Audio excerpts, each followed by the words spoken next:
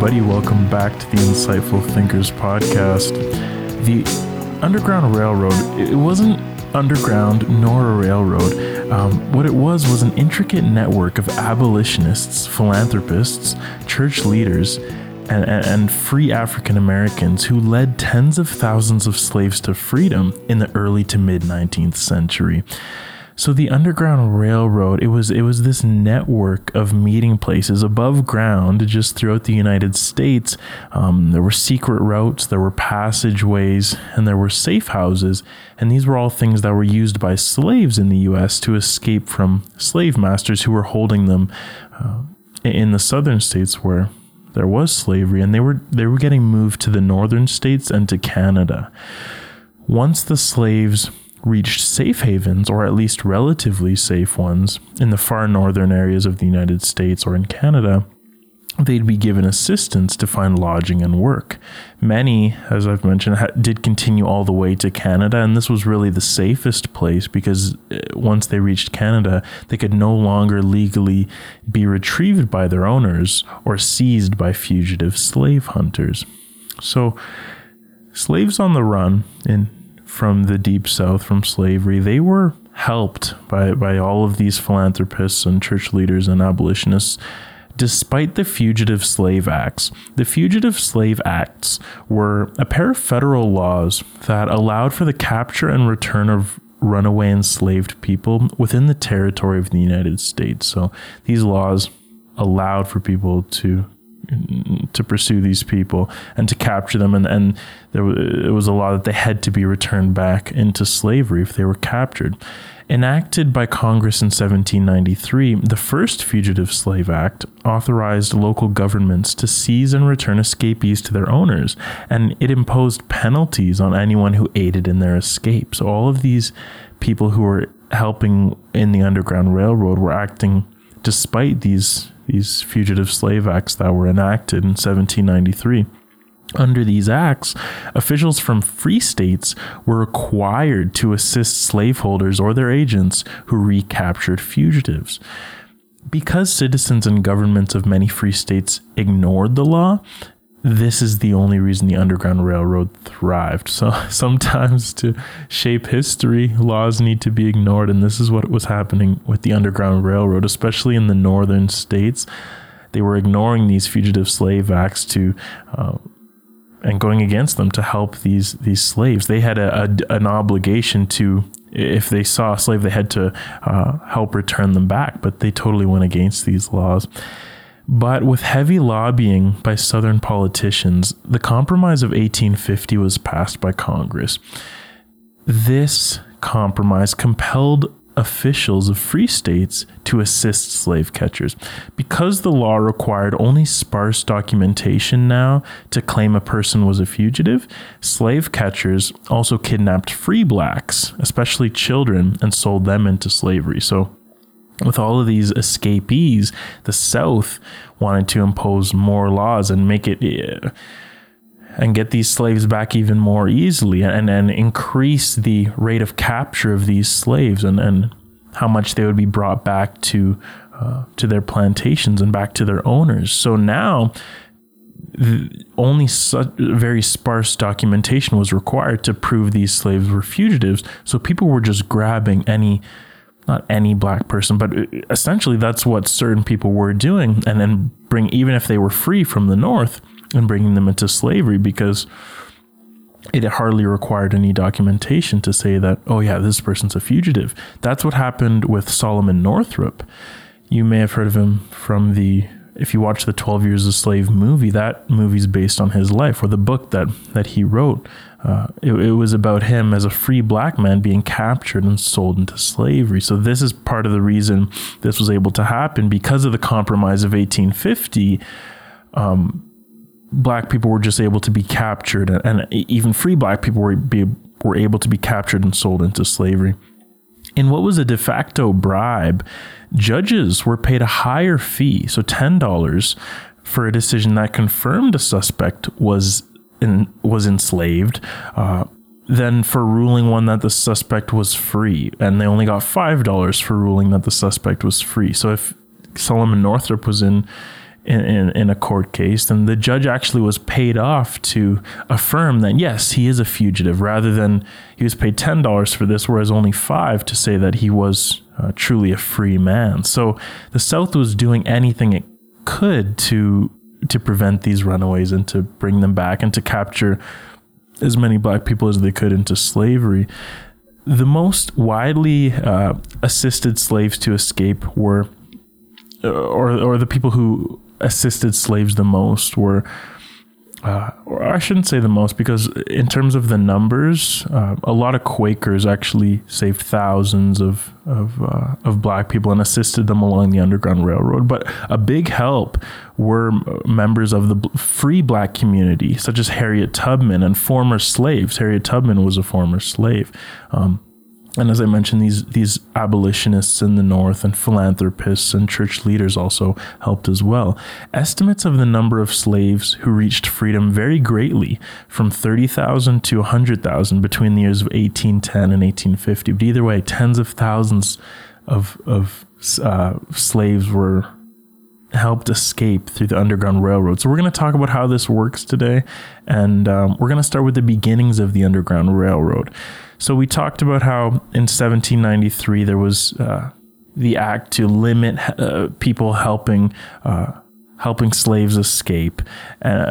So in 1793, again, so a provision in the 1793 Act to Limit Slavery stated that an enslaved person who reached Upper Canada became free upon arrival. So as part of this 1793 ruling that was passed through Congress, it did also state that if you reached Upper Canada, you were free upon arrival. So this is initially what spawned some slaves to start to escape. Slaves were obviously escaping before that, but in 1793, this provision that said if you reach Upper Canada, you're free upon arrival. This encouraged some slaves in search of freedom to enter Canada first without help. And word that freedom could be had in Canada soon spread, and people started to help facilitate their escape from slavery after this provision. But even before 1793, a system of runaways did certainly seem to exist. George Washington himself, owner of hundreds of slaves, complained in 1786 that one of his runaway slaves was aided by a society of Quakers formed to liberate one of his enslaved workers. So there were these escapees, and Quakers seemed to have some kind of a network going on even before 1793, where officially, if you reached Canada, you were free. Quakers were among the earliest abolition groups and are considered the first organized group to actively help escaped enslaved people. Their influence may have been part of the reason why Pennsylvania, where many Quakers lived, was the first state to ban slavery. So the Quakers really had some of the biggest initial influences, and throughout the course of the Underground Railroad, in helping these slaves to freedom. In the early 1800s, Quaker abolitionist Isaac T. Hopper set up a network in Philadelphia that helped enslaved people on the run. At the same time, Quakers in North Carolina established abolitionist groups that laid the groundwork for routes and shelters for escapes. So the Quakers are really responsible for really shaping the Underground Railroad and developing the initial routes and the routes that slaves could take towards freedom. Two Quakers, Levi Coffin and his wife Catherine, are believed to have aided over 3,000 slaves escape. Levi is sometimes called the president of the Underground Railroad for this reason. For reference, Harriet Tubman, she helped free hundreds, whereas I don't want to compare this, because what these Quakers, Levi Coffin and Catherine, were doing wasn't as dangerous as what Tubman was doing. Tubman was, first of all, as a black person, which is way more dangerous, she was going back into the plantations and bringing slaves right out firsthand. She freed hundreds of slaves that way, whereas these Quakers, they were a part of the network, so maybe they allowed slaves. They were also conductors in the Underground Railroad. We'll talk about the terminology in a moment, but they kind of let people stay at their homes or things like this and pointed them in the right direction. So perhaps not as courageous as Tubman, but the numbers they were able to help save were astonishing nevertheless. The earliest mention of the Underground Railroad specifically came in 1831 when an enslaved man, Tice Davids, escaped from Kentucky into Ohio, and his owner blamed an underground railroad for helping Davids to freedom. In 1839, so 8 years later, a Washington newspaper reported an escaped enslaved man named Jim had revealed under torture his plan to go north following an underground railroad to Boston. So the terminology was there in the 1830s. Vigilance committees as well created to protect escaped slaves from bounty hunters in New York in 1835 and in Philadelphia in 1838 soon expanded their activities to guide enslaved people on the run. So by the 1840s, the term Underground Railroad was part of the American vernacular. So sometime in the 1830s, the term started to emerge, and that's where we get the term today. But let's kind of dive in a little more about what the terminology actually is and where Underground Railroad came from, if it's not underground or a railroad. Railroad terminology and symbols were used to mask the covert activities of the network. It also helped to keep the public and the slaveholders in the dark a little bit. So underground, like some shady things, you don't really know what's going on, what kind of network is happening here. And that's one of the cool things I found about it and why I wanted to touch on it in this Black History Month as our second installation. So though neither underground nor a railroad, as I've mentioned, it was named so because its activities had to be carried out in secret using darkness or disguise. There's a specific quote from John Rankin. He says, "It was called the Underground Railroad because they who took the passage on it disappeared from public view, as if they had gone into the ground. After the fugitive slaves entered a depot on that road, no trace of them could be found. They were secretly passed from one depot to another until they arrived at a destination where they were able to remain free. It was known as a railroad, using rail terminology such as stations and conductors, because that was the transportation system in use at the time." So they took the transportation system used in the time and they kind of applied all of its terms to the workings of the Underground Railroad. So what are these code words that they would use? So homes and businesses that harbored runaway slaves were known as stations or depots, and they were run by station masters. Stations were in various cities and towns, and they were known as terminals. These places of temporary refuge could sometimes be identified by lit candles in windows or by strategically placed lanterns in the front yard. Those who helped escaping slaves in their journey were called conductors, like Harriet Tubman and the Quakers. They guided slaves along points in the Underground Railroad using various modes of transportation over land or by water. Underground Railroad's stockholders were the ones who contributed money or goods, and the terms passenger, cargo, package, and freight, they referred to the escaped slaves. So they had all these code words for every piece of the workings of the Underground Railroad. And we talked about how one of these code words was conductors. The conductors of the Underground Railroad, as I mentioned, one of the best known is Harriet Tubman, a former slave who returned to slave states 19 times to bring back more than 300 slaves to freedom. This is why she's called the Moses of her people, and why we will never forget her name. To reduce the risk of infiltration, many people associated with the Underground Railroad knew only their part of the operation and not the whole scheme.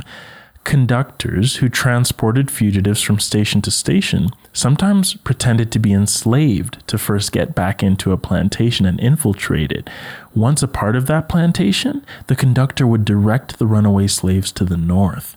Slaves traveled at night about 10 to 20 miles or 15 to 30 kilometers to each station. They rested, and then a message was sent to the next station or the next home, wherever the slaves were to go, to let the slave master, the station master, they certainly didn't want to let the slave master know anything, to let the station master know that escapees were on their way.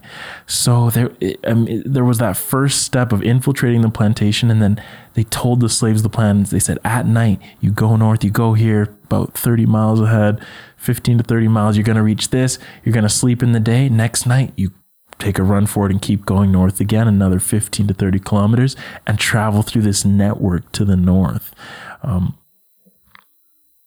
Best integrated of the Underground Railroad systems was the Anti-Slavery League, centering its operations in Illinois, Indiana, Ohio, and Pennsylvania, where the traffic in the Underground Railroad assumed enormous proportions. Subsidized generously by abolitionists, the League could afford to shift its agents and cover the ground thoroughly. They could cover the whole network in these areas.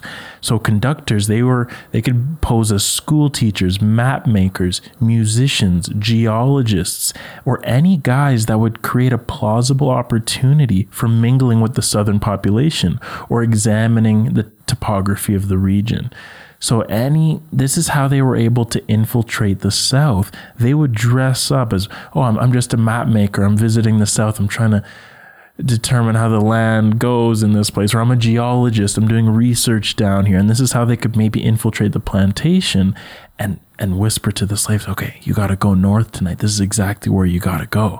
And the slaves take that and they take it and run with that information in the night. So this is how they were able to infiltrate these plantations, by pretending they were doing business in the South. Ohio, because of its strategic location and its many Quakers and New England settlers, was the center of the greatest activity. Ohio, the strategic location, it's located really on the Canada-US border there. There were 20 stations along the Ohio River with over 1,500 operators in the state. So it was plenty packed, chock full of Underground Railroad operators who were helping these slaves. At Lake Erie, there was also a line of boats to Canada in operation. So they had a whole operation going right on the shore to take these slaves to Canada. Now, these things these operators were doing, these 1,500 operators in Ohio, and all of these people, Harriet Tubman and the Quakers who were helping out, they must have faced some kind of dangers, and they did. But what's funny is that the Underground Railroad really wasn't so underground when you really look at it. Let's first talk about some of the possible dangers. So if someone was convicted of helping fugitives to escape, they could be fined hundreds or even thousands of dollars, which was a tremendous amount for that time. And we'll talk about more of the severe punishments in a moment. But what I really wanted to get at was how in areas where abolitionism was strong, especially in the North, this secret Underground Railroad really operated quite openly. So it wasn't like people were on the hunt for these operators and they were trying to take them down in the North too much. In New York, the former slave Stephen Myers, the leader of the Underground Railroad in Albany, wrote openly about his work helping other slaves escape in his newspaper. So it was available for everyone to see that he was helping slaves escape. A former slave in Syracuse, Jermaine Logan, announced himself in the local press as the city's agent and keeper of the Underground Railroad depot, and held donation parties to raise money for the Underground Railroad. So to get some more stockholders into the Underground Railroad who could contribute some funds. Newspapers, at the same time, published statistics on the number of fugitives he helped. Vigilance committees that formed within communities for the purpose of aiding runaways also openly advertised their meetings in many cases. The New York Vigilance Committee, publicly proclaimed its mission to receive with open arms the panting fugitive. So it was kind of common knowledge in some of these areas where abolitionism was common, and it wasn't so underground, but it still had to be secretive enough, because being caught in a slave state while aiding runaways was much more dangerous than in the North. Punishments included prison, whipping, or even hanging, assuming that the accused even made it to court alive instead of dying at the hands of an outraged mob. White men caught helping slaves to escape received harsher punishments than white women, but both could expect jail time at the very least. In aiding over 3,000 slaves to freedom, Thomas Garrett, for instance, a Delaware Quaker, and a leader in the Underground Railroad operations, paid $8,000 in fines. That doesn't sound like a lot, but in today's money, that's over $200,000 he paid. But of course, he had He is the pleasure, and his name is still being said clearly today of being one of the great operators in the Underground Railroad. So there was a great fine for white men. The penalties, they weren't, white men and women, they weren't nearly as severe as for black men and women, of course, as it was during those times. Black conductors on the Underground Railroad faced the harshest punishments, dozens of lashes with a whip, or even burning and hanging. So it did need to remain underground enough to especially save a lot of people who were operators in the South and who were maybe along the front lines a little more and trying to infiltrate the plantations of the South, because it was no joke down there if you were caught helping slaves escape. What were some of the logistics for the actual slaves who were escaping? The routes that were traveled to get to freedom, they were called lines. So still going along with these underground railroad terms that they used. The network of routes went through 14 northern states and through Upper Canada and Lower Canada. For the YouTube viewers, perhaps I'll put an image of kind of all the routes that were taken. It was a very wide range the Underground Railroad operated through. So Upper Canada, for reference, is present day kind of southern Ontario, so like right above Ohio, and Lower Canada is present day kind of eastern part of Quebec. So present day Canada, it was a desirable destination, or as a final destination, because its long border gave many points of access, and it was farther from slave catchers and beyond the reach of the United States Fugitive Slave Acts. As I mentioned, there was that 1793 act that said, once you step foot in Canada, you can't be pursued anymore. Britain banned the institution of slavery in present-day Canada as well in 1833. So, of course, this is where they were trying to get these slaves, because they were no longer slaves once they reached Canada. At the end of the line, it was known as Heaven, or the Promised Land, and this was the free land in Canada, or the northern states. So this is what the slaves were pursuing the whole time. The drinking gourd referenced the Big Dipper constellation, which points to the North Star. So keep your eye on the North Star was what you may have heard in history class or whatever, and this truly was the watchword, because by keeping their eye on that star in front of them, they knew they were heading north. That star always Polaris, it always faces north. It's part of the Little Dipper, and the Dipper, part of the Big Dipper, points directly to the North Star. So they looked at the Big Dipper, they aligned it with the North Star, and they knew, we just got to head that way. That assures us that we're getting closer and closer to freedom as we go. Slaves had to make the initial getaway from their owners, usually by night, as I mentioned. Many made the voyage by foot, some by wagons, carriages, on horses, or by train. Passengers also traveled by boats across lakes, seas, and rivers. They often rested during the day, and then the next night that came, they got instructions from their conductor at whatever station they were at, whatever home they were at, to this is where you got to go, these are the directions, follow it, and wish you the best kind of thing. And they traversed the network. Most escapes were by individuals or by small groups, but occasionally there were mass escapes. Such was the case in what was known as the Pearl Incident. The Pearl Incident was the largest recorded nonviolent escape attempt by slaves in United States history. On April 15th, 1848, 77 slaves attempted to escape Washington, D.C. by sailing away on a schooner called the Pearl. Their plan was to sail south on the Potomac River, then north up the Chesapeake Bay and Delaware River to the Free State of New Jersey. This would have been about over 200 miles, or about over 300 kilometers. The attempt was organized by both abolitionist whites and free blacks, who expanded the plan to include many more enslaved people as the plan grew bigger and bigger, and it became 77 people who were going to escape on this boat. The escapees, unfortunately, had their passage delayed by winds running against the ship. Then 2 days later, they were captured on the Chesapeake Bay by an armed posse traveling by steamboat.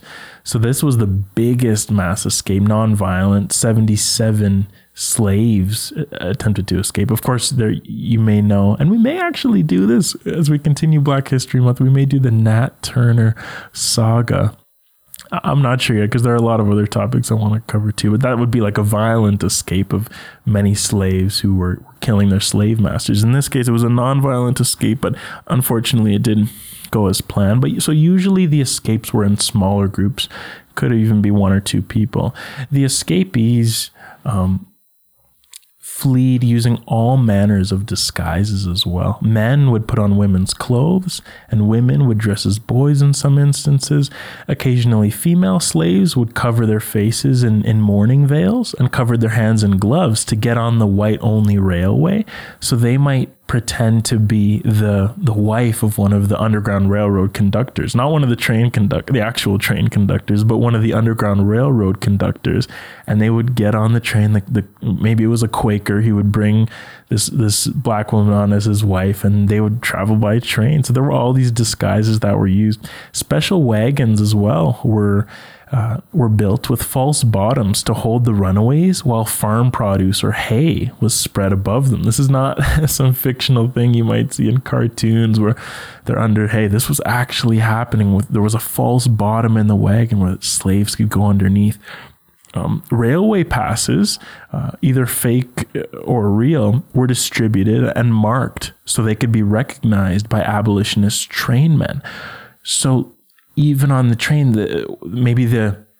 let's say the original Quaker who pretended to be the slave's husband, he would give the slave a pass, and this little pass would be recognized by the next train operator. If he was an abolitionist as well, they would say, "Oh, Jimmy, 30 miles north at this station, you show this pass to him. That'll be a sign that he's got to take you to the next station." So look at how they were operating this railroad. Slaves were even boxed up and sent to an express post office, which knew nothing of the human freight it was sending north. So sometimes not everyone was in on it, and they just boxed up a slave and sent him to the post office. One slave was known to have been shipped north in a casket with air holes in there. Unfortunately, this slave was found dead when the remains finally reached friends in the north. So there were all manners of how these slaves were escaping, and 30,000 to 100,000 did so incredibly. Occasionally, sheriffs and plantation owners would attempt to search the stations where slaves were being held. So there would be a little bit of combat brewing because they started to figure out the methods of the Underground Railroad. So they started to figure, okay, where can we go strategically to capture these slaves back? So they would go to all these different areas. So they would gather at strategic points, such as the bridge over the Raritan River. This is where 4 roads converged on Jersey City, the most important underground transfer center in the East. So they kind of tried to stop the Underground Railroad at strategic points, and combat even ensued sometimes. This is directly from the journalist Henrietta Buckmaster in 1938. She says, "The slave hunters watched all incoming barges and ferries, singling out the frightened faces of fugitives, but the ever-faithful conductors were present there too. Always it was nip and tuck between escape and recapture, often with broken heads and bullet wounds after the fracas was over." This really was the way of the Underground Railroad. It was an incredible operation, an intricate network. It wasn't underground. It wasn't a railroad, but it was just as amazing as the name sounds, really, when you think about it. And they didn't let anyone stop them. They didn't let these slave catchers stop them at these pinch points. They would fight through it. They would do all sorts of things to get these slaves to freedom. Thank you for listening to this episode, everybody. Black History Month, second installment, 2 more to go. Hopefully you guys are enjoying them. I certainly am. This stuff is very interesting to me. Thank you guys so much for tuning in. I tell you every time, we're growing our community through word of mouth, and that is what we're doing. So if you like this episode, just share it. Let 1 or 2 people know about it. You can also do all the digital things. You can rate, like, comment, subscribe. All of that is also helpful. It just helps us get discovered.